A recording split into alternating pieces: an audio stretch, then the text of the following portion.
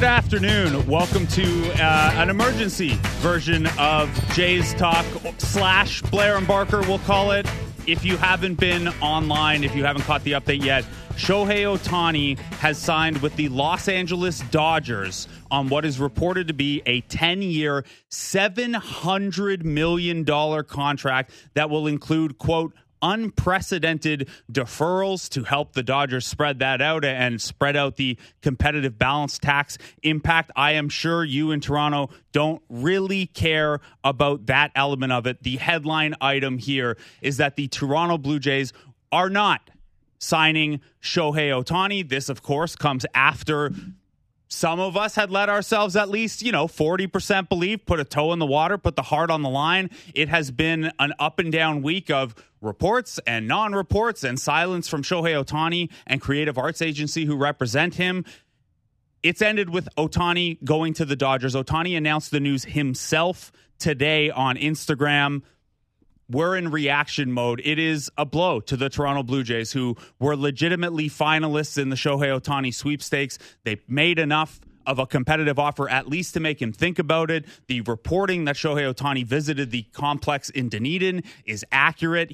The Jays were in the mix. However, they didn't get him. And this comes on the heels of Juan Soto already being traded to the New York Yankees. So if you are looking at this offseason, by far the number one and number two names on the list are off the board, and it is not super interesting what is left out there. The Toronto Blue Jays have a lot of work to do now, playing from a position of catch-up. I'm Blake Murphy. We'll be with you guys breaking down the implications for the Blue Jays and for Major League Baseball over the next, hour and a half, 2 hours, however long we've got steam for it. Joining me first to help us do just that is Jeff Blair of Blair and Barker. Jeff, good afternoon. You've covered an awful lot of baseball in your time, an awful lot of sports in general. How surprising is this for you? How much does this sting for the Toronto Blue Jays? Well, I mean, it obviously stings for the Toronto Blue Jays. This was clearly their number one priority this offseason. Or put it this way, they certainly led us to believe and led the baseball world to believe that it was their number one priority. And I don't have any reason to doubt that, because this organization will spend money. They've shown that in the past. From the get-go, I think if you asked anybody, bet your life on where Shohei Ohtani is going to go. Like you can only make one choice. I'd be willing to bet 95, 99% would say the Dodgers. Can I admit something to you, Jeff? Yes. I may have done a little hedge for my happiness and done the same when the Dodgers swung to plus money. I was going to say, I've thought there were two teams initially that I thought might be in the picture besides the Dodgers. And I put my hand up and admit that, listen, I don't think this is something the Jays decided to do 3 days after Ross Atkins had his news conference at the end of the season. I think to do something like this, I think this is something the Jays have been working on for some time, maybe even as far back as a trade deadline. But I thought all along, kind of in my own head, the three teams that I thought were going to be in the race for him were the Dodgers, the Giants, and the Mariners. And, the Giants, as bad as Jays fans may feel now, hey, at least you don't have to see Shohei 25 or 30 times a year, or however many, 16 times a year, the way Giants fans do. I thought the Giants had to do something. I thought the Giants had to make a splash. We know what they did last year with Aaron Judge and Carlos Correa. Seattle seemed to make sense because Shohei spends time in Seattle in the offseason. His agent has deep ties with the Mariners organization. But because of the regional TV issue in Seattle, they quickly fell off the table. And I admit that I didn't, when I found out or when I heard that Shohei Ohtani was going to Dunedin or had gone to Dunedin, I didn't, it was interesting. It was great. Liam Hendricks went to Dunedin and didn't sign. At the end of the day, I always thought it was going to come down to money and comfort level. And I think for Shohei Ohtani, he stays in L.A. He doesn't have to move. He goes to the Dodgers, an organization where,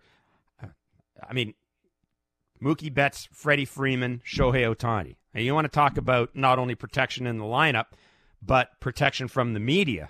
You go into the Dodgers locker room post game. there are a lot of guys you can talk to, right? So I think if you look at that, it makes sense. Now, there is another side to this that I find really intriguing. And I don't know. We'll need to let this breathe for a bit, and we'll need to see just how far down the road the Blue Jays got with him. But the team doctor for the Dodgers is Dr. Neil Elatrash. He's the guy that performed the surgery on Shohei Ohtani. And he performed surgery on a lot of guys and a lot of major league pitchers. So I will say this. My gut is that there is no team in baseball that probably knows the full extent of his health to the degree the Dodgers do. And I wonder if maybe, and I'm just saying this, I don't know, but I wonder if maybe that comfort level, I don't know, did that factor into Shohei's thinking? Did it allow the Dodgers to move quicker than other teams? Again, I'm just throwing this out there. But, yeah, look, for the Jays, you're right. No Juan Soto, Heimer Candelario, who, could conceivably have been their third baseman, I guess. He's off the table. And now you're looking at guys like Cody Bellinger and a whole bunch of, gosh, I wouldn't even call them plan Bs. I'd call them plan Cs.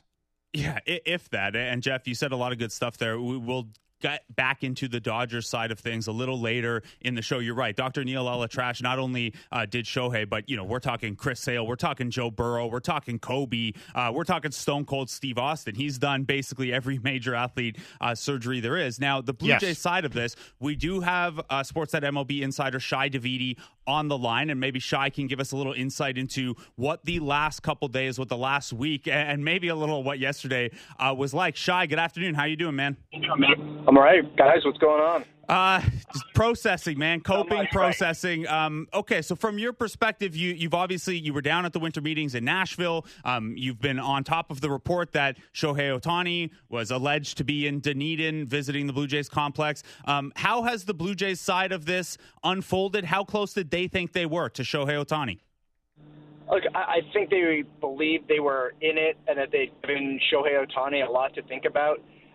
The number 700 million is obviously staggering, and I think you think about the size of that number, the magnitude of that number, and there might have been just one team that was willing to go there, and that's the Dodgers, and so that's where a lot of my thought is right now. It's obviously a very creatively structured contract with some deferrals, described as unprecedented deferrals that is going to help the Los Angeles Dodgers manage the competitive balance tax implications for years to come. So there are a lot of pieces to this. The Blue Jays are obviously going to be heartbroken because they poured all of their efforts into this to try and make it happen. That it doesn't, leaves them in a tough spot because there's no other opportunity akin to this. And even, Juan Soto wasn't the same as this, because Soto would have been 1 year. It would have been subtracting from your roster to get it done. This was an opportunity, a transformational opportunity in multiple ways. That's not in play for them anymore. And, it's not just that it's a plan B or a plan C or whatever you want to call it. It's the drop from what this plan would have been versus what else is, at least that we know of, is on the table. Shai, when you look at the options that are out there right now for the Blue Jays, obviously Cody Bellinger, I think a lot of people just assumed that he was kind of in a holding pattern until this is done. Where do you see the Jays going here? Because I've got to think, I could be wrong, but I've got to think that they didn't sit and do nothing in terms of due diligence or background talks with other agents while they were waiting for Shohei Ohtani. Again, the agents that I've spoken to said that their communications with the Blue Jays has been, hey, we're going to focus on this, and once we're done with that, we're going to be ready to jump into other actions. So I think, one way to look at this is that Ohtani would have been the vast majority, perhaps even, the entirety of the Blue Jays off season had they landed him, especially when you think about what that final number at $700 million ends up being. They have an opportunity now. I think this is the way they will look at it. They have to look at it. There's no choice. But they can try to add multiple pieces now. So maybe they do circle back a little bit more aggressively at Matt Chapman and re-engage there. Maybe it's trying to get after Yamamoto, creating some pitching surplus and making a trade-off there, although that seems a little bit more complicated. There's some intriguing DH first types in Rhys Hoskins, JD Martinez that can give you a boost to the lineup. Justin Turner could be in play. Someone like Isaiah Kiner-Falefa has been on their radar, and that is a piece they can move on now. They've looked at least looked at Michael Taylor for the outfield. So there are a lot of other pieces there, and it's kind of funny. I was kicking this around with someone today. It was like, well, what does this lineup look like if they have Shohei Ohtani? And then you say, okay, well, it's probably Springer 1, Shohei 2, Vlad 3, Bo 4, and that's like, wow. But then, okay, who's batting 5? Where are you going from there? Where are you going down from there? And so now maybe the Blue Jays spread it out. They obviously won't be able to replicate Shohei's impact, but they can have perhaps a deeper lineup or impact in multiple different positions. And they'd have to hope that results in a greater whole. All right, Shai. So what you're saying here basically is get ready to learn Jorge Polanco, take a look at some trades for, look at the Brewers' budget and see if they might have to unload Willy Adames. And, like you guys said, it's not even a plan B at this point. It is a plan much further down. Shai, I don't want to be doom and gloom because the Blue Jays were in this, and obviously they were competitive enough to make Shohei think about this and make it a longer process. However, there is such a huge gap here between Shohei and everything else that is an option. Now, when we look at what that says for this front office, as on the corporate side, they have all of these renovations they've poured $300 million into, a bunch of new seats and suites and things like that. And then Ross Atkins, who there were, legitimate questions asked of Mark Shapiro at the end of this past season, where his job security was. I'm not saying not getting the greatest player of all time in free agency is going to determine that. But if you are this front office group now, what is the pressure level the rest of the offseason, and how do you even channel that? Because the options you just laid out as what they might do next are, they're not going to, you can't channel that level of urgency into anything that's out there right now unless it's something that we're not even thinking of yet. Right. And look, I don't, it's going to be hard unless there's something that we don't see, which is very possible. But even in talking to other executives, there's doesn't seem to be something out there that would be able to capture the imagination in quite this way, right? Like, this is Shohei Ohtani is a singular opportunity, like, quite literally. He's the only player in the game like himself, and what he could do for your franchise, that you can't replicate that. So it's completely understandable for everybody to feel awful about this. This is tough. I think, you can, if you're able to be half full, you look at this and say, all right, well, at least they tried. At least they made an effort. It's good that they're trying. It's good that they're trying to exert their market power in that way. But, there's a great Tribe Called Quest lyric. You don't want to get an E for effort and a T for nice try. So how do you reconcile all that? You just try to make the best team possible. And what you have to do is just, they still have a very good base of pitching. They still have Bo and Vlad. They still have a lot of talent. They have some prospect capital in the minor leagues. And you try to find a different way to win. And so that's the reality of where the Blue Jays are at. And, if you want inspiration, the Tampa Bay Rays can do it every year. The Baltimore Orioles are seemingly doing it right now. You don't have to have a Shohei Ohtani to do it, but this was an aspirational move. They lunged for the moon. They missed, and now it's all about how they rebound. And I think where the pressure point comes, it's can you win in a different way? And if you win, a lot of this feeling disappears, And if you don't, well, that's just, that's going to add up to the pile of grievances. I mean, I know that you quoted a Tribe Called Quest. I'm going to quote my friend, a guy just slightly younger than myself, Lord Alfred Tennyson. "'Tis better to have loved and lost than never loved at all." Of course, Tennyson didn't spend a whole season with Brandon Belt and Dalton Varsho in the cleanup spots. So, so Shaw, here's the thing. I know how they can make fans happy on Monday if they want. And that's to sit down with Vladdy and Bo and say, guys, we had about $600 million to spend on a dude. He isn't coming here. We got some money left over. Let's get down to brass tacks. Let's try to get a contract done that's going to carry you through. That's going to carry you through free agency. Do you think this has any impact on those decisions at all? Because that would, I think, that would be a pretty popular move within the fan base. Sure, it would be popular. I don't think that you can just have, just suddenly turn into gear and get those deals done. There's still an off season that has to happen. I think the market's going to shift pretty aggressively into action now.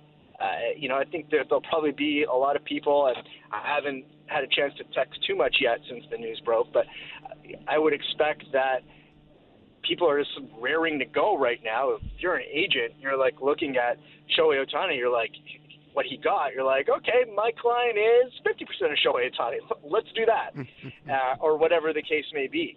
So I think that'll be the next piece that happens, and then you can look at that in the off season.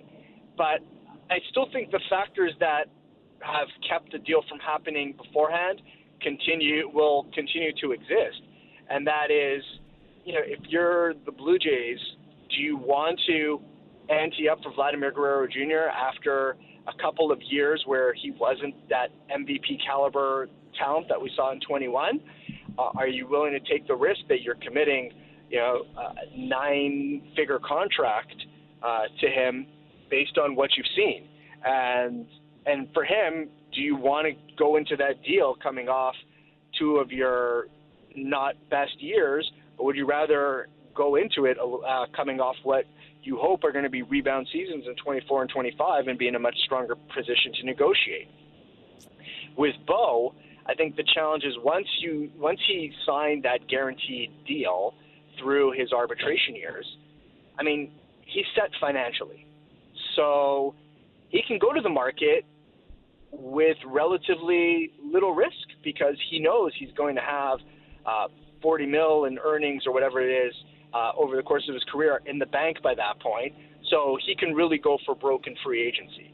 And so my feeling is that in all likelihood, Bo Bichette was going to need the market to help decide his contract if he resigned with the Blue Jays.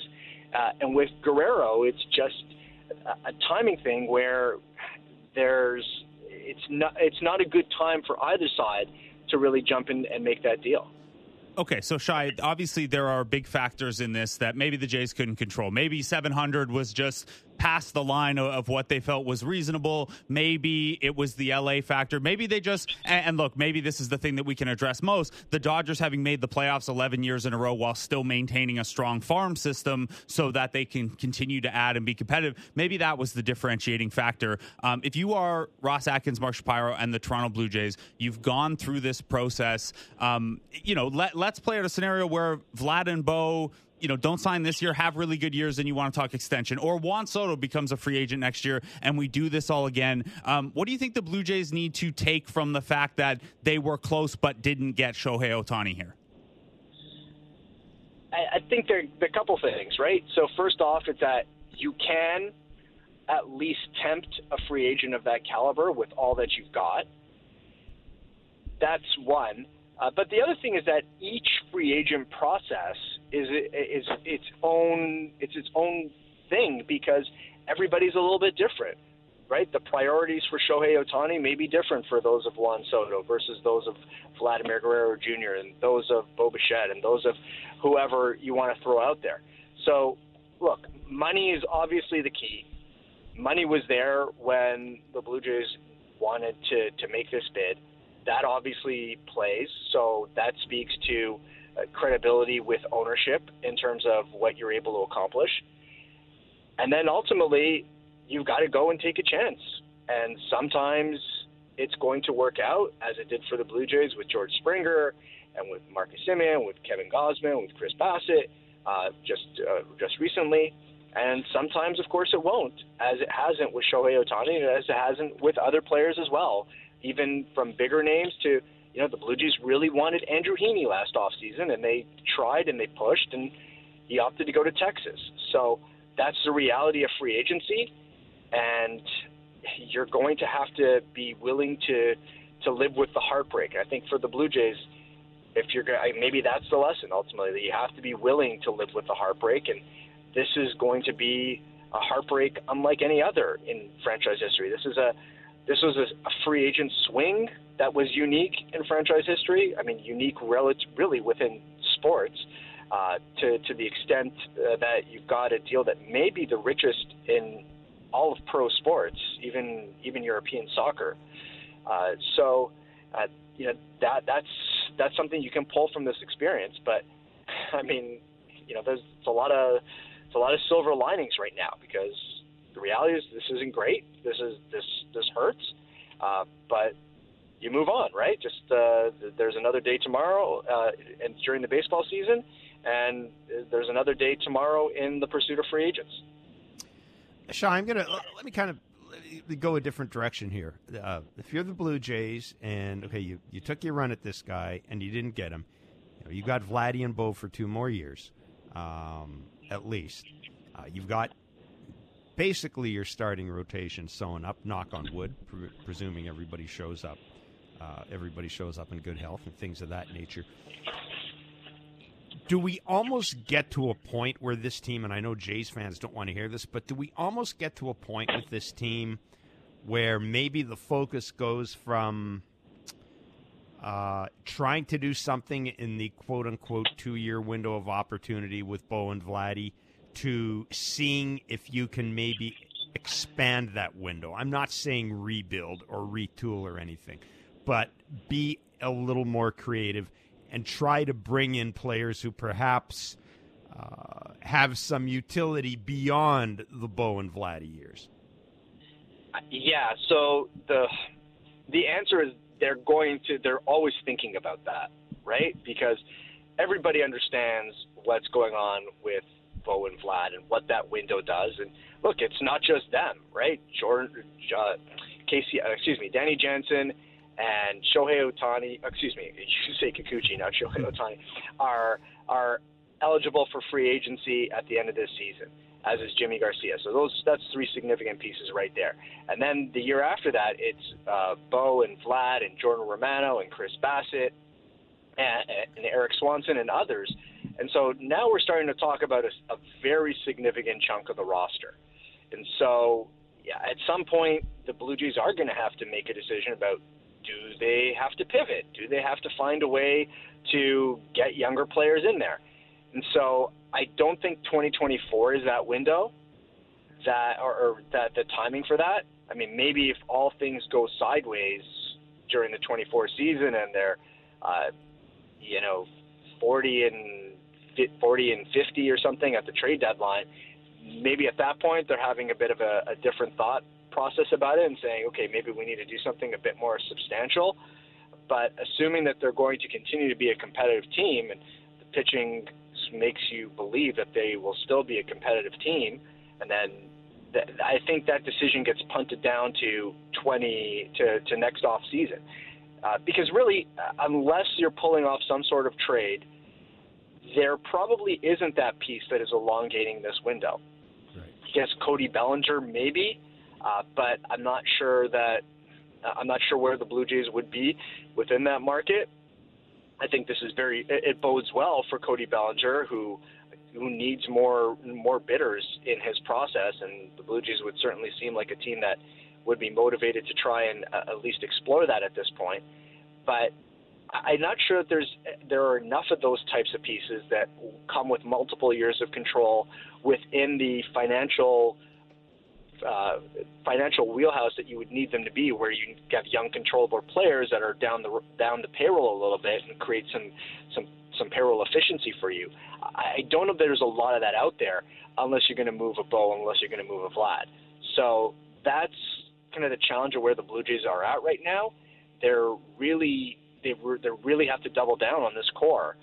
So I think the first step is for them to try to augment the 24 group as best as they can, and then 25 you have to take a step back and see where you're at, and then make decisions about what the best path is moving forward. All right, last question for me, and this is a purely hypothetical question, and something that I was kind of thinking about through the course of this whole thing. We know that Shohei Ohtani and his agent can keep a secret. Boy, do we know they can keep a secret. Shohei and his agent, they announced, it was their announcement, not the Angels, when he accepted the Angels' bid, when he was posted. They handled that themselves. Given the secrecy with which this whole thing has gone on, do you think we'll ever know how close or how far the Blue Jays were in this process? I don't. And if not, isn't that just going to drive people crazy? It's driving me crazy. Yeah, look, I don't expect the Blue Jays to share their offer sheet with him, right? Detailing what that is, and that's really the only way to fully understand how close they got. Where did the Dodgers blow everybody else out of the water? We were thinking that a lot of the speculation we were hearing in Nashville was, it's like going to be between 550, maybe it gets to 6. And then you see the 7 there.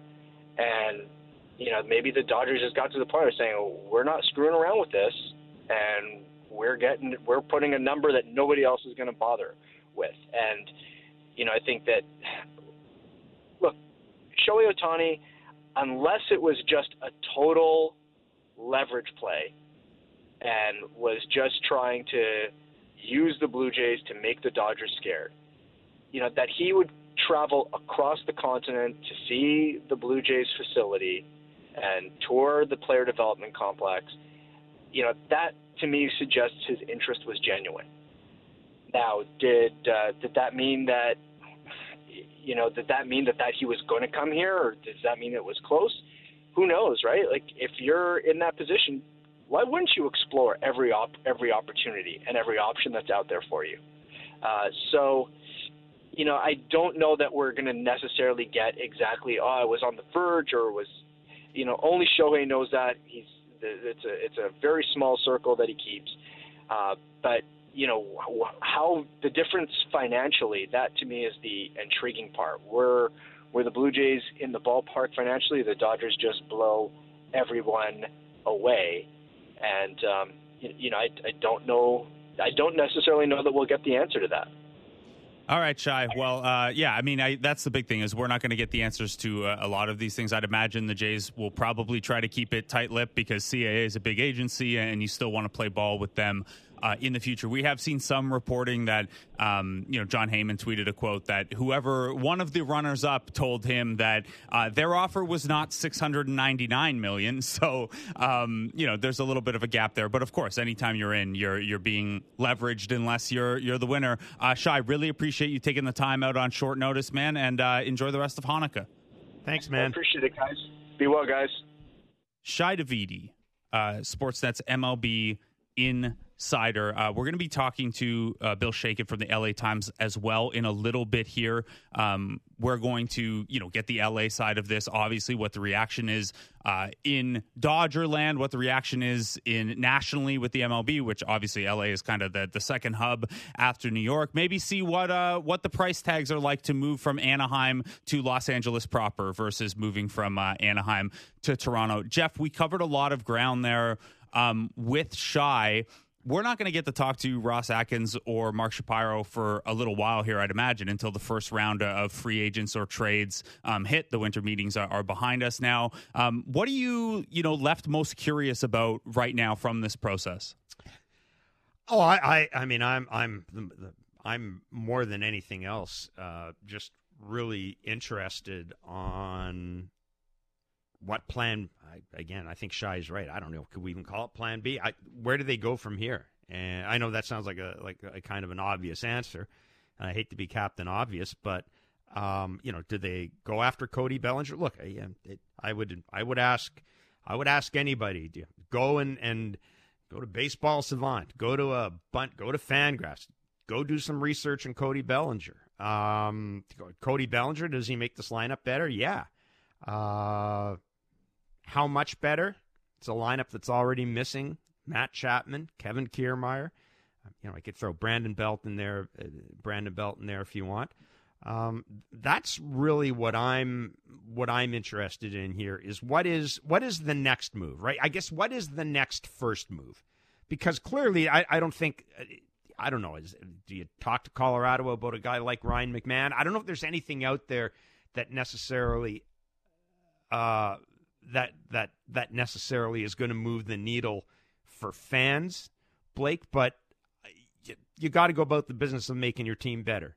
And I admit that I think I'm kind of guilty of this. Look, we've all watched Matt Chapman, and we know what Matt Chapman's all about. But if you look at the WAR that's missing from this lineup, from a team that won one fewer game in the regular season last year than it did before, I mean they've got to make some moves. There's 3 or 4 holes. I can't put it any other way. And that's the thing, right? Is if you're the Dodgers, the Dodgers were not in the best position either. They have a ton of pitching stuff to address. They're going to be super active from here. But if a big part of this was making the competitive, the competition side of the case to Shohei Ohtani, like I outlined before, the Dodgers have made the playoffs 11 times in a row. They still have a really strong farm system. He's going to be dropped somewhere in a lineup that includes 2 perennial top 5 MVP guys in Mookie Betts and Freddie Freeman, and that's something that who knows, 90th percentile outcome, sure, Vlad and Bo maybe get there, but it's not certain. And the Dodgers can look at Shohei Ohtani as, we are adding him to push us over the top when we're already a lock for the playoffs every year. He's our guy to take us to World Series every year. Now, that's not realistic in baseball, but that's the pitch they make to him. If you're the Blue Jays and you're looking at the other holes that you have, there is still a question mark at the 5th starting rotation spot, depending on what you think of Alek Manoah. The bullpen's in pretty good shape, but like you said, 4 guys who were pretty productive on below market deals last year because of when they signed or where they were in their careers are out the door. And, we can like Davis Schneider, we can be high on Aurelvis Martinez long term, but if you're plugging 2 or 3 of those guys into holes, that's a lot of risk. And I do wonder if part of this is Shohei to the Dodgers is to push them over the top as a World Series contender, whereas Shohei to the Blue Jays, maybe he was left thinking, well, I still need proof of concept on how we're going to make up the rest of these wins, let alone take the jump into World Series contention from just making the playoffs. Again, we're going to talk to Bill in a couple minutes here, Jeff, but do you think that? Obviously, money is money and the market is the market, but would you understand if Shohei looked at the 2 competitive situations and was like, man, NL West and with what the Dodgers have in their farm system, that's a better spot to win if the money's equal? Oh, absolutely. Especially since I don't have to move. My spring training site is still in Arizona, and that's something that I think maybe we underestimate with Major League players, especially the current crop of major league players who have their routines in the off season, right? They have their personal trainers. I mean, it's like clockwork now when you are preparing for the regular season. And part of that clockwork is knowing you're going to Arizona for spring training, knowing where you're going to be. It's an easy commute from LA to Arizona. I've had players tell me that, you guys roll off state taxes, et cetera, et cetera, et cetera. I mean, there's a reason their spring training is held in Arizona and Florida. It's because they're low tax states. There's a reason a lot of players have their full-time residence in those 2 states because they're low tax states. But also, it's just handy. And if push comes to shove and you've got this comfort area, it's going to take a lot for you to move out of it. And let's wait and see. Let's wait and see where the Dodgers go from here. We've been talking about the Blue Jays. Would it surprise you if the Dodgers went after Blake Snell right now? Nope. I mean, we've there have been rumblings from national reporters coming out of winter meetings that they could be a player for Corbin Burns as well. Correct. And if Shohei has deferred as much money as, again, we don't know the figures, but everything we're led to believe is it sounds very much as if more than half of this money is deferred. If that is the case, then that it would stand to reason that gives the Dodgers room to move on a guy like Blake Snell. And you're absolutely right. That could have been part of the pitch to Shohei Ohtani. That's one thing the Jays can. The Jays could not go to Shohei Ohtani and say, "Hey, if you sign this, we can guarantee you we'll bring this guy in." But you can probably, if you're the Dodgers, say, "If you do this, we can bring Blake Snell in." Now, who would you, if you're Shohei Ohtani, who would you give the better odds to in terms of bringing in the supporting cast?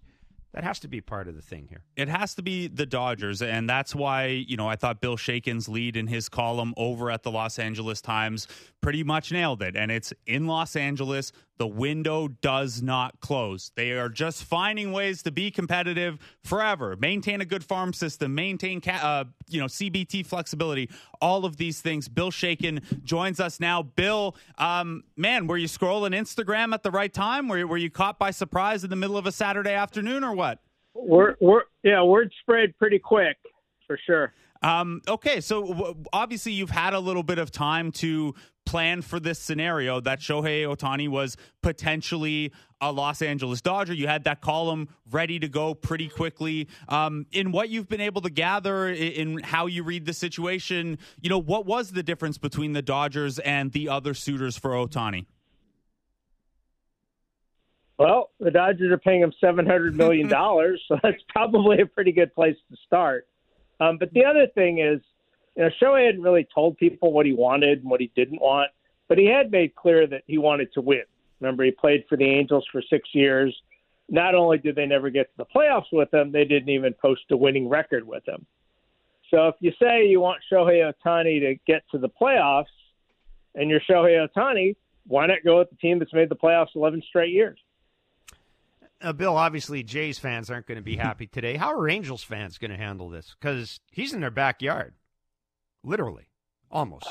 I think they were kind of resigned to it. I mean, if you feel that winning is the priority, then there's really nothing that he could do any more than he already had done for the Angels. When you've got not only Ohtani but Mike Trout and you're not winning, then maybe it's time to go somewhere else. And I don't think anybody would fault Shohei for doing that. So, Bill, when you look at where the Dodgers are at now, obviously Shohei is a big addition for 2024 to their lineup.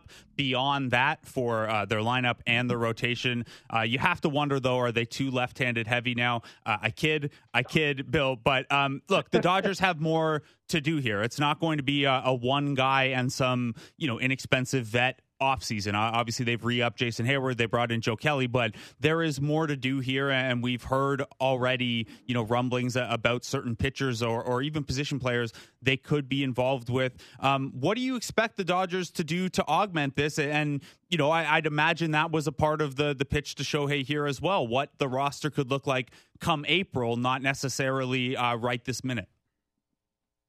Sure. And remember, it's 10 years. So it's not only the next April, it's the 9 after that.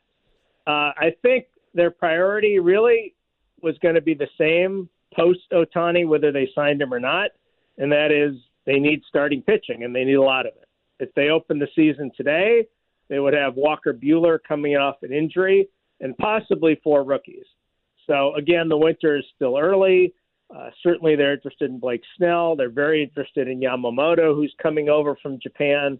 There was a report today that Roki Sasaki, a great young pitcher in Japan, has asked to be posted. His club may or may not do that. But certainly the Dodgers will bring in somebody. Bill, one of your recent articles really got my attention as well. In fact, it may be today's article. I'm just looking at X, posting on X right now, or Twitter, or whatever. I still call it Twitter, but I'm old. The TV deal, that they have, is $8.35 billion. I wonder if maybe this isn't one of the maybe sort of one of the untold stories of the whole Shohei Ohtani pursuit is the fact that not only do the Dodgers have money to do this, but there were a lot of other teams that might have expected to be interested in this, just because of the regional sports problems in the United States and the bankruptcy of some of the regional sports carriers. They sat down. They just couldn't make this work. Oh, I'm sure. I mean, you want always some cost certainty, right? What's my revenue going to be? And then you figure out how you spend it. And for a lot of the teams in Major League Baseball, they don't know about their media revenues because they don't know if the cable channel that's carrying their games this year is going to exist long into the future. The Dodgers are in an incredibly fortunate position. They have the best local media contract in baseball, and it's backed not by some bankrupt company like about half the cable deals are, but by a company that does $50 billion a year in annual revenue, and they're not going bankrupt anytime soon. And that's something that, look, this is, again, not a plan B, maybe not even a plan C. If you're the Toronto Blue Jays and you are looking at pivots, the weakness of some of those revenue streams or the uncertainty around some of those revenue streams with other teams is maybe where you can look to, kind of leverage the money that you didn't spend on Shohei Ohtani. Although, again, that's not going to make anyone feel better about not getting Shohei Ohtani. Bill, I noticed that you have retweeted a couple of Dodger players already who are pretty excited here on Enrique Hernandez, Walker Buehler. Look, everyone is going to be pretty excited who's already on the Dodgers. Over the next 10 years, whether it's Sasaki, whether it's Yamamoto, whether it's the next wave of player who maybe becomes available, or current Major League Baseball players, how big a recruiting tool is Shohei going to be? Like you mentioned, it's a 10-year deal, and the competitive pitch is about sustaining success for 10 years around him. I'd imagine that's self-fulfilling to some extent because, maybe not to the NBA level, but guys are going to want to play with Shohei. They will. And again, I think a lot of it comes down to success. In the NBA, you've had LeBron pick 2 or 3 guys to go with him to Miami or bring Anthony Davis to the Lakers or whatever, and championship soon follows. And, as the Angels found out with Trout and Ohtani, it doesn't work quite like that, but clearly the more talent you get, the better. And the Dodgers are the one team where I think when you hear a general manager talk about financial flexibility and a sustainable core and all this yada, yada, yada, normally it just means the owner wants to save some money and the general manager wants more years to try to put a winner on the field. The Dodgers actually do all that stuff. So they have a ton of minor league talent right now for all the money that they spend on Ohtani that they can go out and use to get some other guys if they need to, or to fill in holes that they have, like right now in their starting rotation. It's a really well-run organization, and we always talked about what if you had a team with money to apply Moneyball principles, and that's pretty much the Dodgers. Yeah, it's unfair. It's like they've gone GM mode. You're not supposed to be the high-revenue team and the good farm system team and the win-now team. It's not like the sliders aren't supposed to go that way. Bill Shaken, I hope you're going to have a lot of fun with this right now and over the course of the next couple years. Keep up the great work at the LA Times, and thanks for taking the time out this afternoon. Thanks, Bill. Yeah, I was just going to say quickly, I was astonished last year. The Orioles are in first place, and their general manager's like, I don't know if this is the time to go add players. Like, well, when is it then? Yeah, and that's going to be the question. I mean, who knows? Maybe if they get sold, there are rumblings that very, very wealthy people are taking a look at that franchise. But, yeah, I don't know. I'd look at it and think now's the time. Yeah, and look, in Toronto, I mean, I was explaining to people down here yesterday because – no secret, Americans sometimes have their provincial blinders on. Like, it's the 3rd largest market in North America. Act like it. Yeah, there you go. It's sizable here. Bill, thanks a lot, man. All right, take care. Bill Shaken of the Los Angeles Times. I'm Blake Murphy. Jeff Blair still with me. We're going to take a little bit of a break. We'll be back in about 5 to continue processing the news that Shohei Ohtani is not going to be a Toronto Blue Jay. He is headed to the Dodgers on what is reported to be an historic 10-year, $700 million deal. That is just shy of $1 billion Canadian. Shohei to the Dodgers. It's a disappointing one here in Toronto. Blake Murphy and Jeff Blair with you after the break onto the Sportsnet Radio Network. Everything Raptors before and after the games. The Raptor Show with Will Liu. Subscribe and download the show on Apple, Spotify, or wherever you get your podcasts.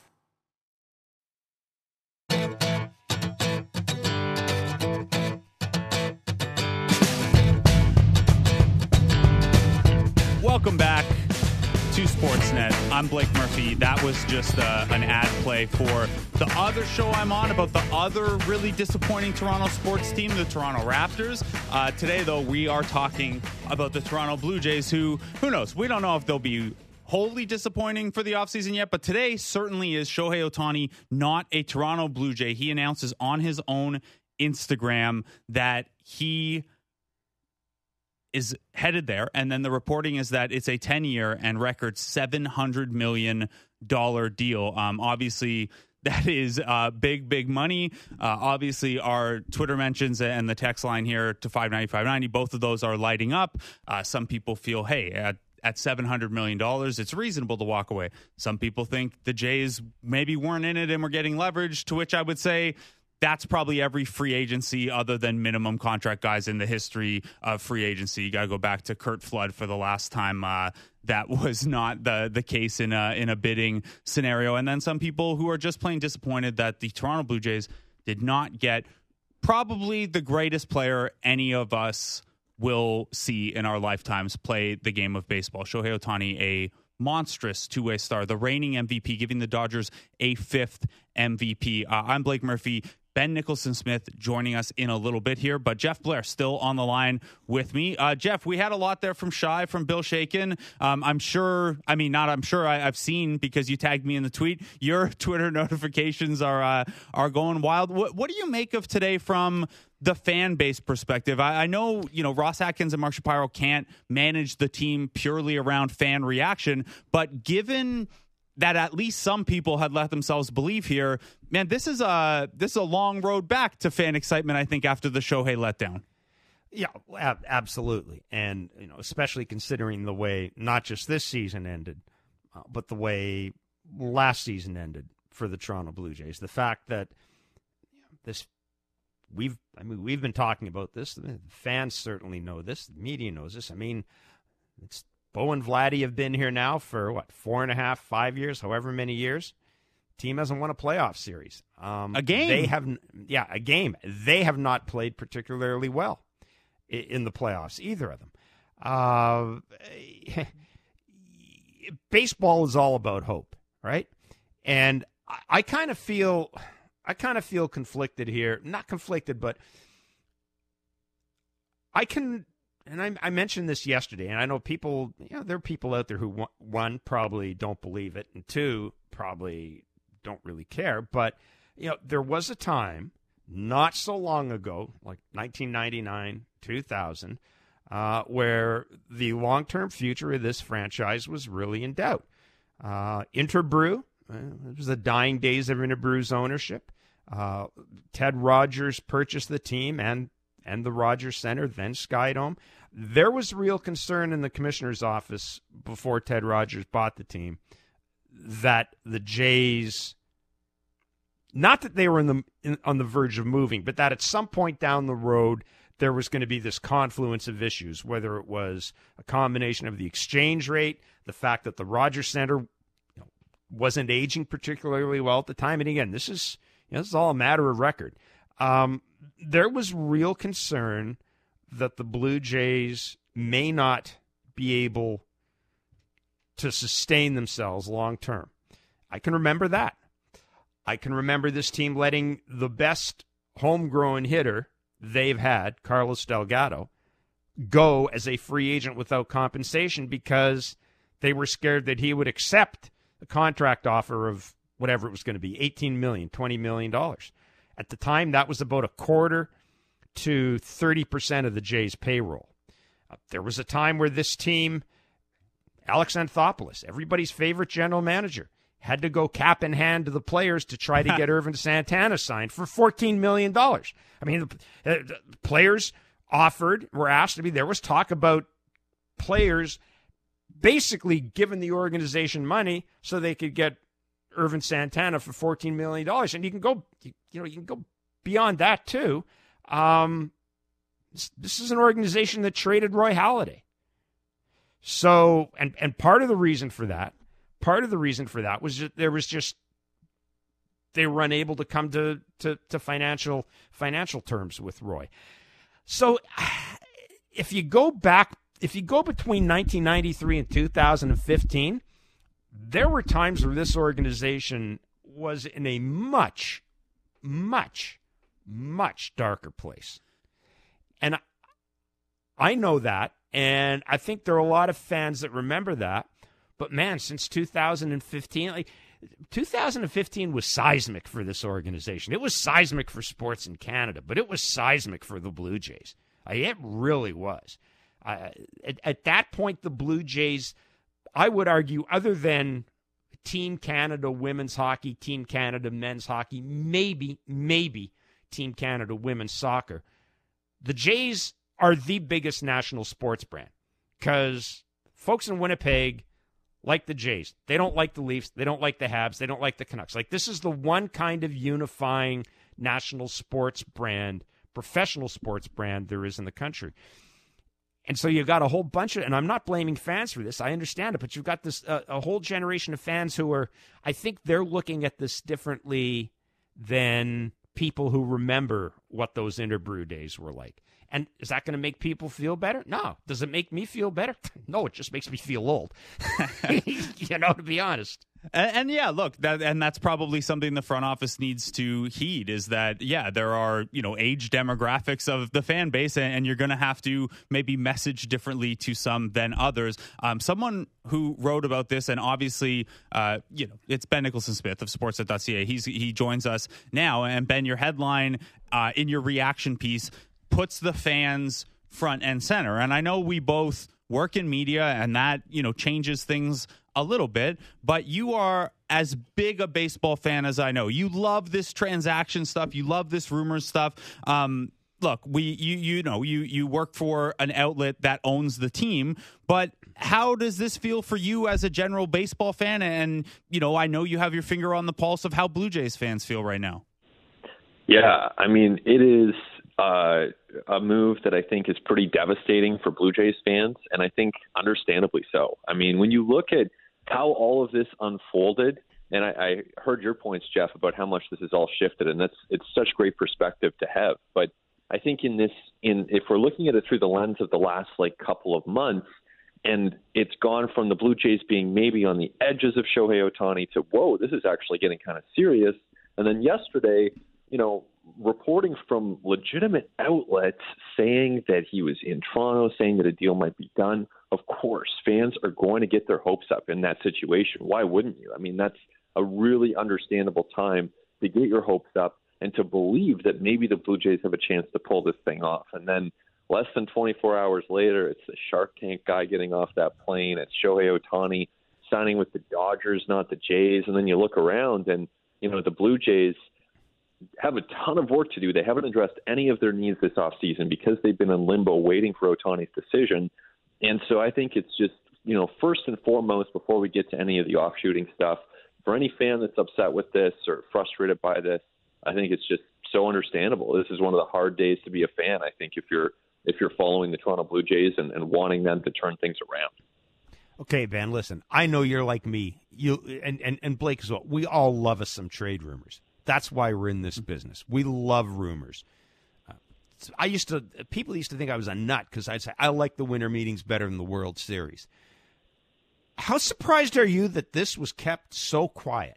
Because I swear to God, I can't remember another free agency where you just, I woke up this morning, it could have gone either way.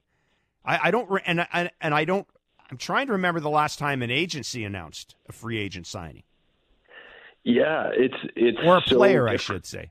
Yeah, and as you know too, Jeff, having worked the works the winter meetings and works the phones for deals like this, like it's more common for some information to get out on background. Hey, like don't attribute it to me, but this is kind of what we're thinking. This is where things are looking. And, you and I have those conversations with people in the game. And CAA, the agency for Ohtani, was just so quiet throughout this process. And it really ended up creating an information vacuum where a lot of people were jumping to fill it and making some assumptions. And, some of that was really fun as a fan of the sport to have, the opera singer yesterday. Like that was actually really fun. It turned out to, not necessarily lead where we thought it would lead, but CAA was really buttoned up in this whole process. And even the teams were too. I mean, for the Dodgers to even say, oh my goodness, we actually do like Shohei Ohtani. That was like headline news when Dave Roberts said that. The Blue Jays still haven't acknowledged that they have interest in Shohei, or that they had interest in Shohei Ohtani, even though it's obvious to everyone involved that they were right there and seriously interested until the end. So it was a free agency unlike any other, and I think it just reflects the caliber of player because, I've said this before, but when Tanner Roark was a free agent, it just didn't unfold this way because there just wasn't the same appetite for Tanner Roark news because he's not as good of a player. So I think it just reflects this guy is once in a lifetime. Yeah, well, maybe this will work out the way the Tanner Roark signing. Maybe this will work out for the Dodgers the way the Tanner Roark signing worked out here. Ben, I was as yesterday was going on and on and on. I was texting with a couple of people. I was texting with an agent who's no longer in the game, and I was talking about how long this was taking, and we were talking about the whole. Can you believe it's been kept quiet? I mean, look, I know there are media people with CAA who didn't have any idea that this was going on, and the point this guy made to me was interesting. He said, look, if we're talking about $500 to $600 million, he said you are going to have the commissioner's office sign off on it. You are going to have the Players Association involved here if there's a large deferral. And his point was, it's not just a matter of here's the money, you decide, and we make an announcement. And his point, and maybe, I don't know, maybe we'll know this when Shohei Ohtani eventually does his news conference, but his point was, Jeff, I think Shohei Ohtani's known for a week where he's going. It's just there's a bunch of stuff going on. And I also think that and this is where maybe the fact that the Dodgers team doctor is so familiar with Ohtani may have come into account. This agent also told me, look, don't underestimate how much the issues that surfaced with Carlos Correa last year in the Giants have impacted teams. He said that was serious, and that really has thrown a spanner into these things. So, part of me wonders if maybe this decision wasn't made a while ago, but it's just taken such a long time for it to work through the sausage grinder. Yeah, one of the things that's really different about Shohei Ohtani is how little he speaks publicly. Even after he won the MVP, he didn't address the media. There were some issues technologically on that call. He hasn't spoken formally to the media in 4 months' time now. So we're assuming we will hear from him at some point after this deal is done. And not to be like, sour grapes about it, because obviously the Blue Jays wanted Shohei Ohtani and they would have figured out, the whole surrounding media chaos that would have followed. But it's a very different situation where he doesn't necessarily share a lot of that, doesn't share his innermost thoughts with more than a small handful of people. And so the Blue Jays clearly were in this thing. Clearly, I still come back to the fact that, he flew across the country from Southern California, where he lives, in the off season to Dunedin, Florida. Private jet or not, that's still a long flight. That to me says that his interest in the Blue Jays was real. But again, competing with $700 million, even with deferrals, I haven't seen what the present day value of that contract will be valued at, but that's a huge sum of money. And I don't know where the Blue Jays landed either. I mean, I'd be really surprised if it was below 550 for the Blue Jays, but 550 and 700 are still a long ways away. Yeah, that's a big gap. And Ben, you asked a little earlier, when was the last time an agency or a player himself announce it. At this level, the last time was Shohei. CAA kind of put out the press release 6 years ago yesterday at 2:06 p.m. Eastern, as we found out as we tried to peg down when he might make this announcement. On the NBA side, where this stuff gets even crazier, like we've had kidnappings and emoji wars during free agency in the NBA side. So I think we're just getting started on the baseball side. I'm ready for more. I'm with you and Jeff that this stuff is fun. We can push it even further. A little context for the listener on the NBA side, by the way. Obviously, Shohei Ohtani is probably the greatest player any of us will ever see. We know in baseball, though, that one player alone can't have that monstrous an impact. He didn't get to the playoffs with the Los Angeles Angels. He'll have a much better chance with the Los Angeles Dodgers. That $700 million contract is well more than the career earnings of LeBron James, who is, at worst, the second greatest basketball player of all time. Before endorsements and things like that, he'll have earned about $550 by the time his current contract ends. So that's a little background context.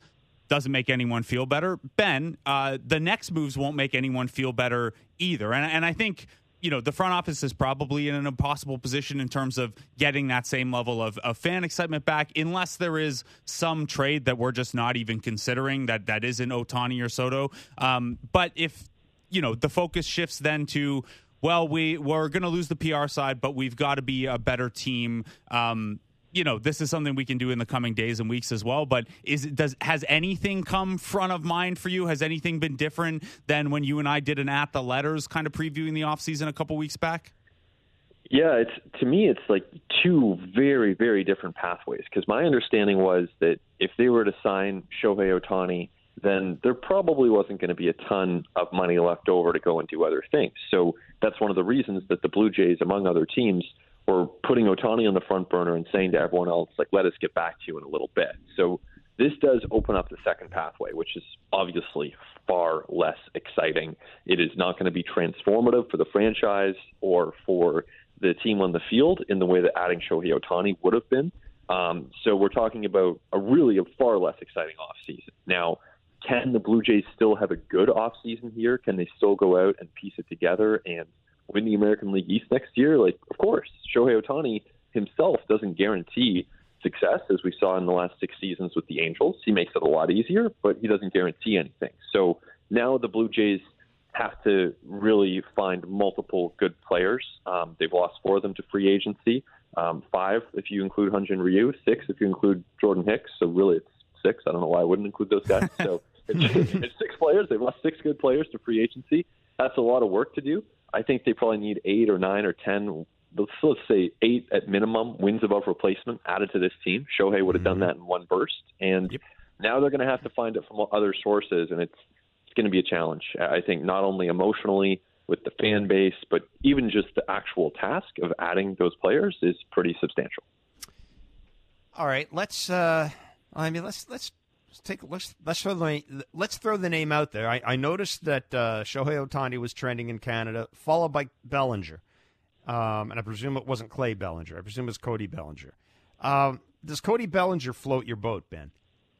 He does, and if you're looking at this through the lens of the Blue Jays, I think something like $160, $170 million is totally reasonable, maybe 180. I just think Boris might be asking for 250 to 300, and I don't see the Jays doing that. I think that, in all of this, the Giants are still a team to watch because you think about how much they've missed out on players, and whether it's Yamamoto or whether it's Snell or Bellinger, San Francisco needs to do something, especially with the Dodgers adding Ohtani. This is like the Giants are the biggest losers in this. It might feel like the Blue Jays are, but really it's the Giants who are. Oh, I'm with you. I'm with you completely. And they got Ohtani coming into their yard a lot this year. Like I'm with you completely. As much as the Jays fans are, licking their wounds here, I can tell you, Giants fans are too. Exactly. And so I think in that context, the Giants might go out and spend $240 over 8 for Bellinger and just get it done, right, to get something. And then at that point, I don't see the Jays going to $250 to get Bellinger. So I think he goes elsewhere. I think Yamamoto, even though the Jays are interested, I saw one report characterizing them as one of the 7 finalists. So I wouldn't totally rule that out, but there's also buzz that he could be approaching $300 million. So are the Jays going to go to 300 for Yamamoto when the Mets and Giants are also motivated there? Like, it's also possible that the Jays' big offseason acquisition is like a Rhys Hoskins, and they have a DH spot open right now. Clearly, Shohei Ohtani won't be occupying it, so they can use that to their advantage. But, man, is there ever a big drop-off in excitement from Shohei Ohtani to what's next? So, Ben, I went through a little bit of, which teams figure to be hit hardest by the regional sports network deals, because my immediate thought was like, well, maybe you could play, predatory and get a player who costs a little too much for a team, even though they obviously very, very, very much value the player. You and I have kicked around some of the Milwaukee Brewers names. Quite literally, the only name I could get all that excited for on a day like today was like, maybe the Guardians are really hard up and they consider Jose Ramirez, but I don't think that's realistic at all based on anything we've heard. Have you done the kind of roster lookup of what guys a team might be able to, yes, throw some prospects in, but also use a little bit of, financial wiggle room to try to pry free? I like the way you're thinking there, Blake, and I think that's probably how the Blue Jays have to look at it internally. Like, I'll be honest with you, I haven't. Like, I've been totally locked in on Ohtani and trying to figure out, where he's going to go, what this is going to look like, what are the Blue Jays' chances, and I think to some extent the Blue Jays have been operating on multiple fronts here. But to another extent, I think they've been as all in on Ohtani as we've ever seen this front office get. And I think in the history of the Jays franchise, I mean, Jeff, you could speak to this, but it's hard to think of another full court press to this extent where top to bottom the organization has been this motivated to get one player. No, the only thing that comes to mind for me, and it was successful, was the year they went after A.J. Burnett and B.J. Ryan and guys like that. And, I mean, I was at those winter meetings, and that was a full-court press to get A.J. Burnett. But, to the point where I don't know how much the CEOs, at that level, at the corporate level, were involved in A.J. in guys like A.J. Burnett. I mean, I can't think of anything like this because – I've got to think if you're looking at a commitment, a commitment that puts you in a position where you're one of the finalists here, that is a corporate decision to me. Yeah. That's not a baseball decision. That is a corporate decision. It would have to be. It would have to be. I mean, just the sheer dollars, and again, too, we're talking about USD. So in Canadian dollars. I've seen people putting the number out there. It's like 955 million Canadian dollars. Just round it up to $1 billion. Throw a little extra on there. Exactly. It's $1 billion deal. And look, Shohei Ohtani is an amazing player. He's 2 players in one. We don't see this. If you have the money, if you can do it, do it. If you can go out there. I'm not going to say they shouldn't have got Shohei Ohtani, or if they'd signed him to 600 over 10 with no deferrals. I wouldn't be on with you guys right now saying that's a great deal. I think that would have been a great deal for the Blue Jays. They just weren't able to get it done, and Ohtani picked the team that is an absolute force in Major League Baseball. I mean, the Dodgers are the model franchise. Who can fault him for choosing them? And, of course, there's frustration and justified frustration from Blue Jays fans. But Ohtani never made the Blue Jays any promises. He chose to just go through his own process here and do some visits, and we'll hear from him eventually as far as how seriously he considered the Blue Jays. But it would seem that they were a team that really caught his eye and that were in serious consideration to be his next team. Ben, very quickly before we let you go here, I think the probably worst thing, even if it makes sense that you have to move on to other moves, is like if the first Jays move to trickle down here is a really minor one. Like in the middle of all the nonsense yesterday, the Tigers signed Anthony Bemboom to a minor league deal with an invite to spring training. Who is the Blue Jays Anthony Bemboom? Like if the first thing to leak is a really, really minor transaction that just makes everyone shake their head and get sad again, who's that name? How about tomorrow we get a tweet from the Blue Jays saying that they have claimed Tyler Heineman back on waivers from the Mets? How would that land? Do you think that might get ratioed? I mean, yeah. I'll see you, Tyler Heineman, and raise you a Tony Kemp signing. There we go.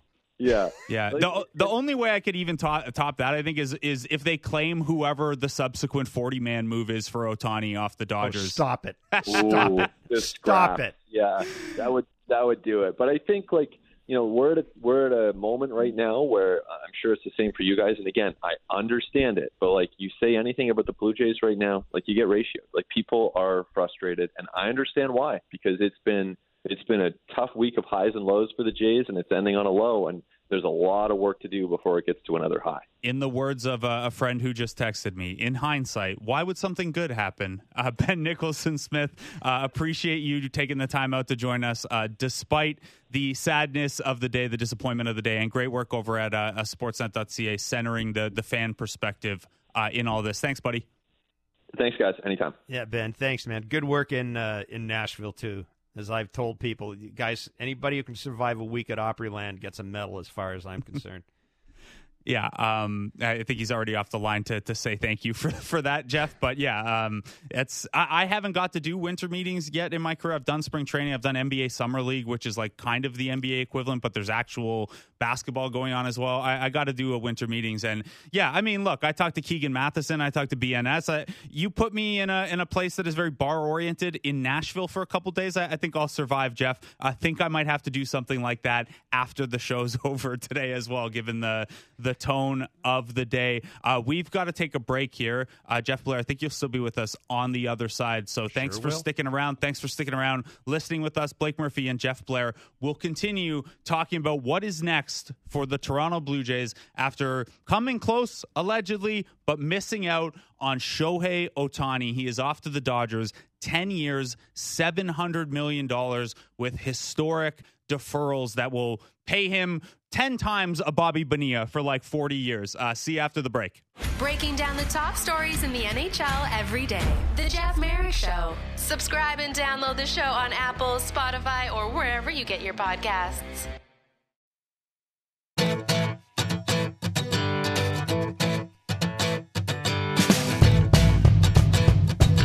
Welcome back to Sportsnet. I'm Blake Murphy, still joined by Jeff Blair. We are processing today's news reported by Shohei Ohtani on Instagram that Shohei Ohtani is a Los Angeles Dodger signing what is reported to be an historic 10-year, $700 million contract.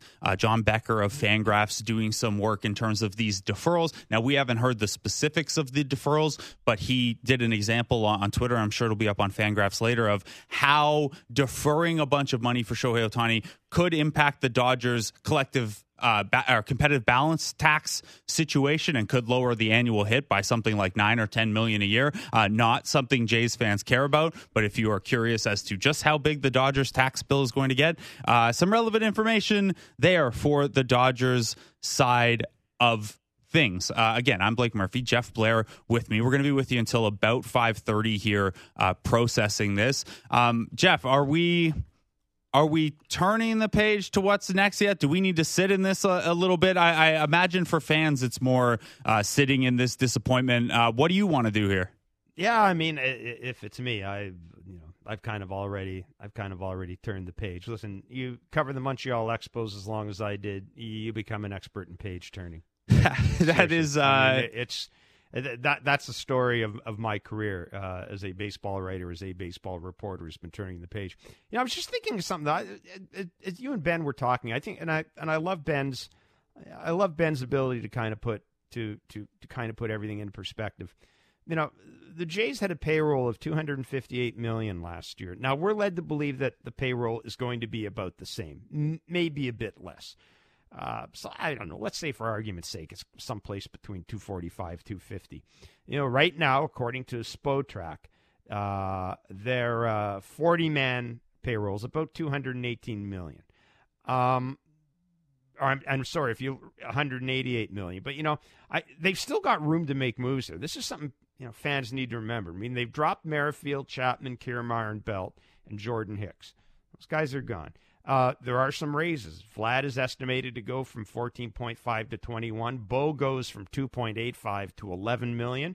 Gossman goes from 24 million to 24 million from 21. Bassett 21 from 18. Chad Green He ain't making $2.35 million this year. He's making $9 million. Barrios goes $17 million from 15. I think Romano's estimate is someplace around $6.95 million. I mean, they still should have some money to sign a Cody Bellinger or add somebody who's making $30 million a year without having to move a pitcher, for example. Now, I know that there has been discussion internally about George Springer's contract. The Jays understand that in order to move George Springer, they would have to assume a good chunk of that contract. But I think I still think there's room here for this team to really be creative and to put itself in a position where it can be a better team next year than it was this year. But, I mean, it's just not going to be as sexy as bringing Shohei Ohtani in. It's certainly not. And look, I remember sitting down with Ben Nicholson-Smith a couple weeks ago, and like I mentioned to him, we did an At the Letters episode, and we went through some of these offseason scenarios. And, you know, who knows? Maybe we were being too pessimistic at the time, or maybe we were being the perfect amount of pessimistic. We didn't even mention Shohei. It was like, oh yeah, obviously if you can get Shohei, you do that. But here's the actual way the offseason could look. Mm-hmm. And not a lot of those names have gone off. You know, the Juan Soto trade rumors hadn't really picked up by that point. You know, that'll be an interesting one to revisit in the next couple of days. And just think on, you know, theoretically, the Padres valued pitching there, and the Jays probably don't have the depth on the pitching side of the org to have done that, but you know, something worth thinking on anyway. So yeah, we had originally set this offseason up as if plan C was maybe plan A here, so I'm at least calibrated for it, but it is really hard to, you know, jump down several tiers here. Now, Jeff, something that Ben and Shai both mentioned as a possibility was, hey, this is a really light position player free agent class. And there's Cody Bellinger, but Heimer Candelario's already gone. There aren't a lot of really spicy names after that unless you're looking at, you know, paying a little lower on some bounce back candidates. Yeah. What do you think about the potential for them to make a splash in a much deeper starting pitching market and then try to figure some things out via the trade? You know, that's we know that they spend a great deal of time scouting in Japan. We know that Ross Atkins has been over personally in Japan, scouting the free agent pitchers over there. I can see this organization doing that as a pivot, maybe something we're not necessarily thinking about because we've been fixated on the roster. But I can absolutely see this organization maybe deciding that, you know what, if we can't kill them with hitting, well, maybe we kill them with even more run suppression. End of the day, there's nothing there unless something, you know, falls out of the woodwork in the next however many months before the start of spring training. I don't think there's one move they can make that is going to sell all those premium seats for them anymore. There was one move that would have done that. I don't even think signing Cody Bellinger does that. The one move that would have done that would have been Shohei Ohtani. But there are ways that this team can get better. And you know, that's kind of where we are. And yeah, I listen, I certainly wouldn't be surprised if they pivot off this and try to strike it rich in the pitching market, and then, you know, operate from a position of surplus with Ricky Tiedemann and who knows what Alek Manoah is going to be. But that's absolutely a possibility. And, you know, there are always teams out there, too, that you guys talked about the teams with the issues because of the regional television contract. You know, there are always teams. I mean, they're the traditional teams like the Colorado Rockies who are always going to do something because they're the Rockies and they're not going to be any good. So I don't know. Does getting a guy like Ryan McMahon, that's not a sexy name, could he make this team better? I think he makes them better. At third base, I don't know. Do they revisit Matt Chapman, bringing Matt Chapman back on a short-term contract?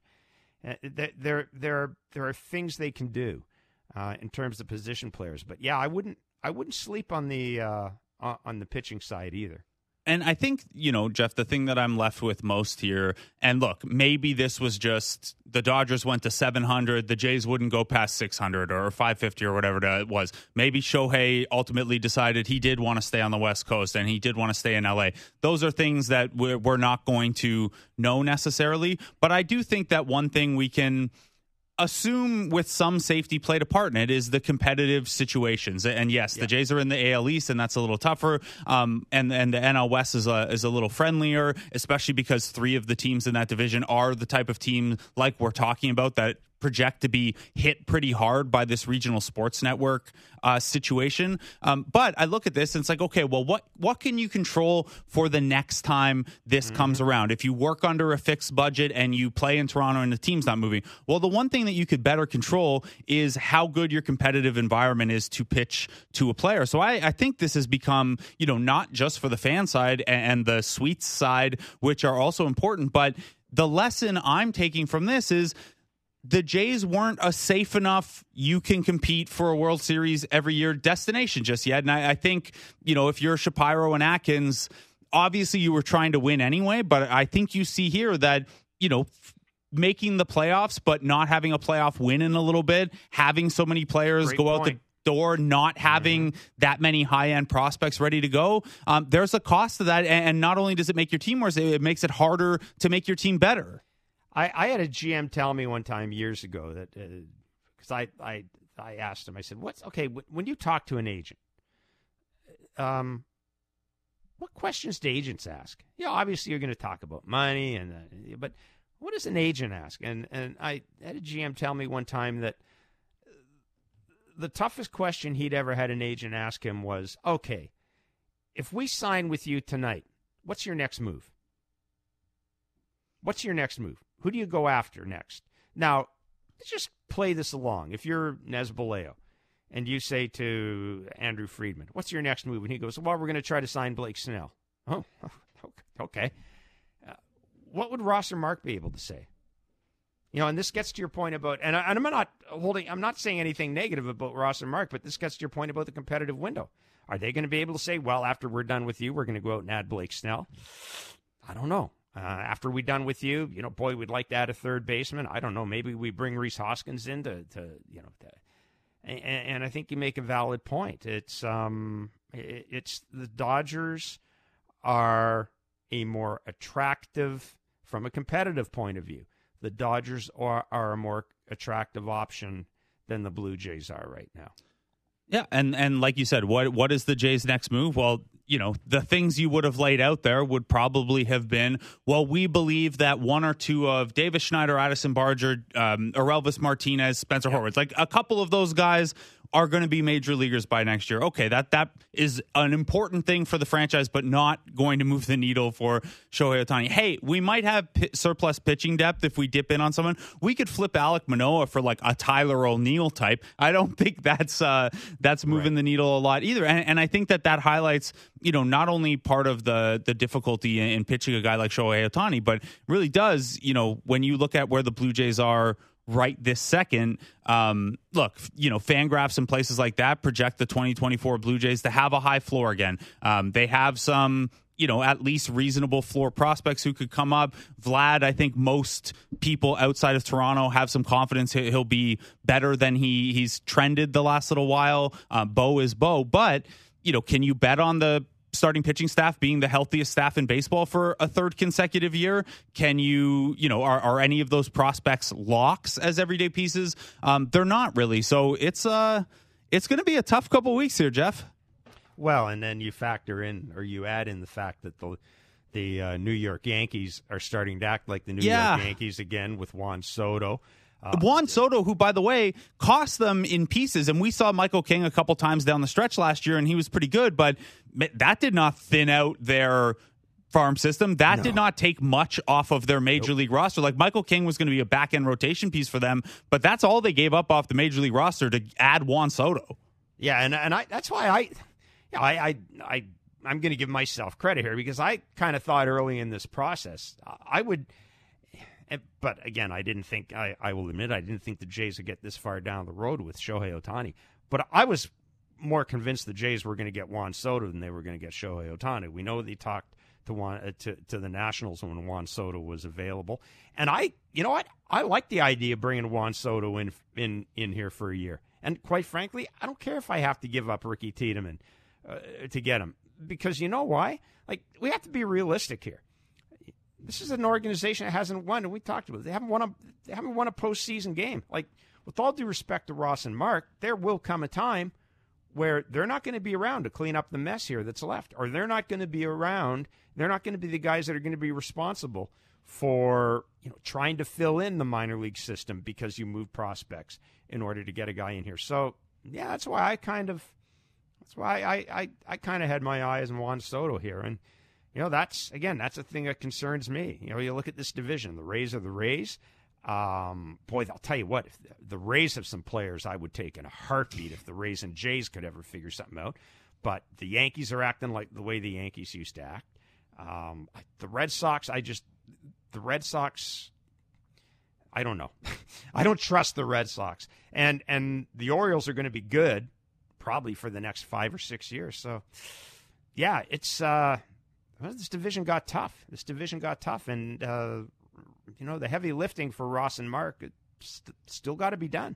Yeah, and a terrifying thought with the Orioles in this division, too, is like Peter Angelos has obviously operated that team in a way that, at least through GM Mike Elias, it sounds like the point of building up the best system in baseball and having all this young talent was to do more of the Rays model of like, well, let's stay cheap and young and good for a long time, but we're not going to spend at the Yankees Red Sox level. Well, if it's true that David Rubenstein wants to potentially buy this team, you'd think it's not just as a profit center. You'd be wanting to win as well. So this Orioles team, who knows? By the time all this stuff happens, maybe it's a year or two down the line. But adding some financial might there as well is not great. The other thing is the Jays have the worst ranked farm system, at least, of any of the teams in this division too.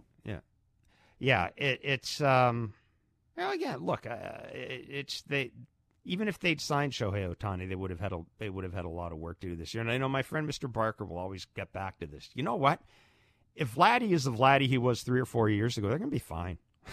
And I know that's an if, but I think we can't lose sight of that. Like, there is still a way forward for this organization. It's just not as sexy and not as much fun, as it might have been. And there's something at work here as well, and I wanted to ask you about this because, I look at this team and I look at the Raptors, different sports. I get all that, but it's almost like I wonder what the Raptors season is all about. It's just like I've wondered for the last 2 years, what's a Leaf season all about? It's all about winning in the playoffs, right? And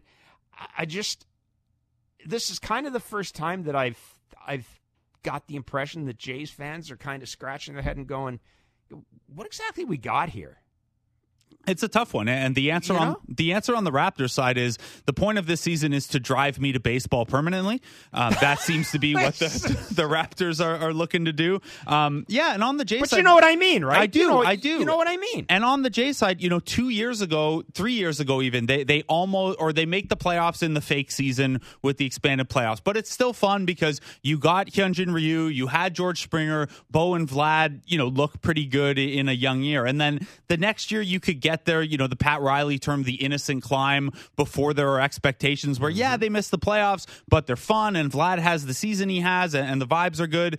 And then the last 2 years have kind of been no different than those first 2 years. And that idea of, well, we're a young team on the upswing who's just started to try to put the financial might behind the core and things like that, that's no longer true. And the window of we have a long time to figure this out and a couple cracks at it because our two superstars are young and under control for a long time is no longer true because we're 2 years away from Bo and Vlad potentially being free agents. On top of which I think even if you're still optimistic about Vlad, everyone would have had to certainly downgrade their projections for him since the 2021 season. So I do think, what the point is they're still going to try to sell this as hey, we can compete for a division, and once you're in the playoffs in baseball, anything can happen, and look at our rotation, and we learned from last year or whatever. But it is kind of a third or fourth season in a row of being in the same place. And I think that's kind of the point you were getting at with the Raptors as well, which is,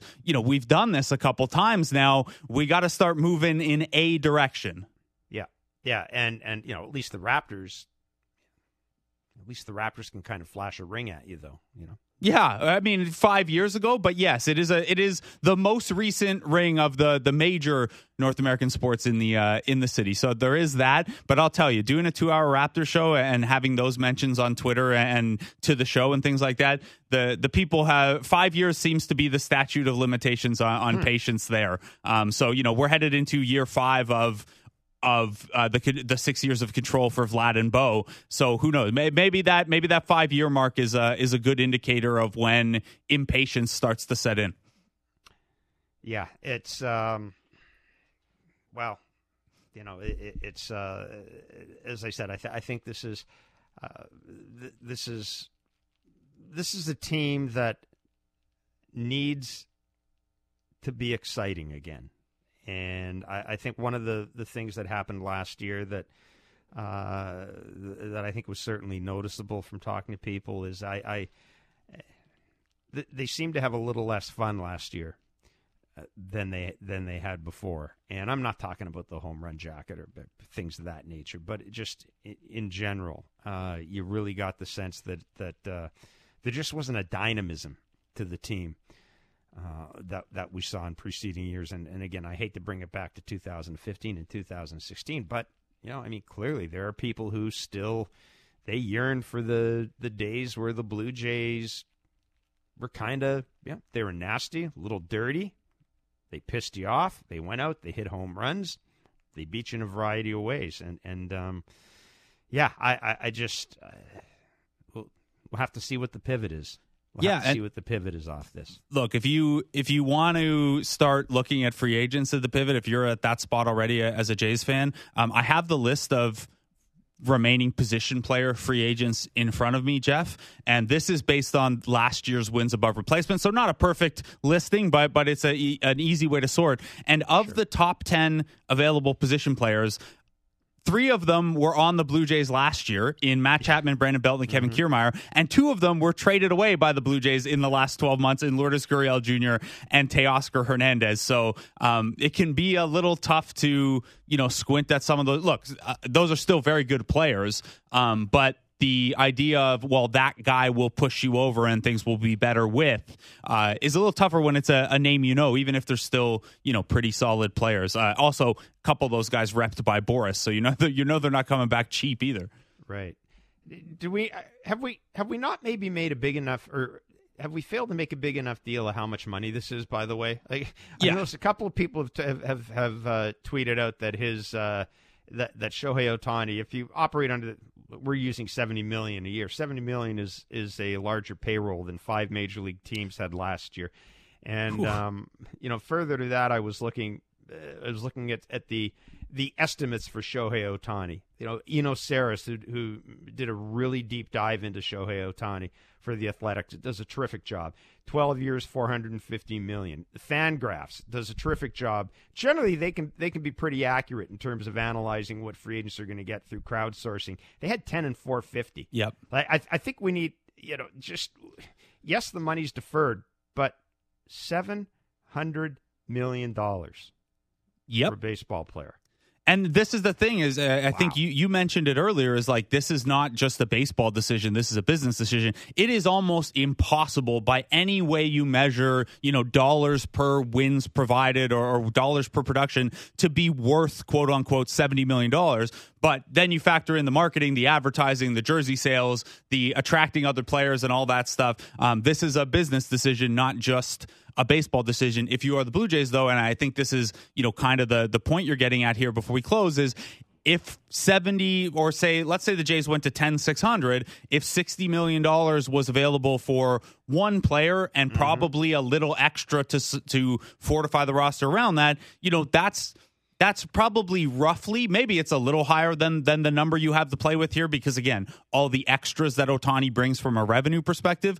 But you do have some money to spend here, whether it's in that free agent bin or whether it's in trade. Jeff, we've got about 2.5 minutes left here. How you feeling? Did we talk through it enough? Yeah, I think so. Look, if I had told you, I hate saying this, but if I had told you 6 weeks ago, Blake, Shohei signing with the Dodgers, you would have gone, Yep. Okay. Yeah, it's a road we didn't expect to go down.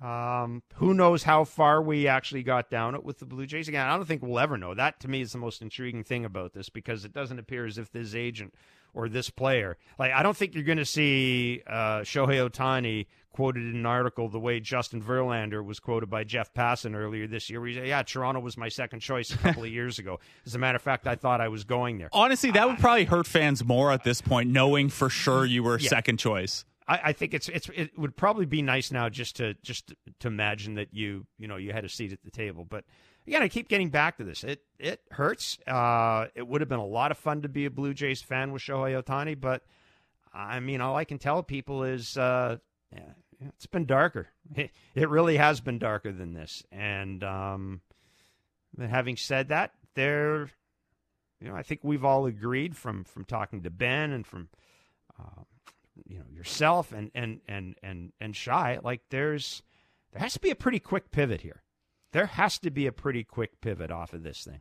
Boras is hitting up the phone lines today with any of the teams that just missed out on Shohei Ohtani. Jeff Blair, you and Barker will surely be on when there is news to cover, when there are additions, not just hypothetical additions that didn't come through. Hope you are enjoying the downtime parts of your offseason. Thanks for doing this with me this afternoon. This was a lot of fun, Blake. I really appreciate it. Thanks. Jeff Blair of Blair and Barker. They had a show yesterday as well. If you want to go back and check that out, what the feeling was 24 hours ago with the Shohei Ohtani thing. I've been Blake Murphy. Thanks to Jeff for coming on. Thanks to Ben Nicholson-Smith, Shai Davidi, Bill Shaken for all coming on. Austin, Daniele, and David, who rushed in on a Saturday to help us out behind the glass. And I'm very, very sorry to Blue Jays fans that we were breaking down the impact of Shohei Ohtani not signing with the Toronto Blue Jays instead of being a Blue Jay for the next 10 years. Hopefully better news ahead. Probably not on the Raptors show tomorrow at 2 o'clock. Have a good weekend, guys.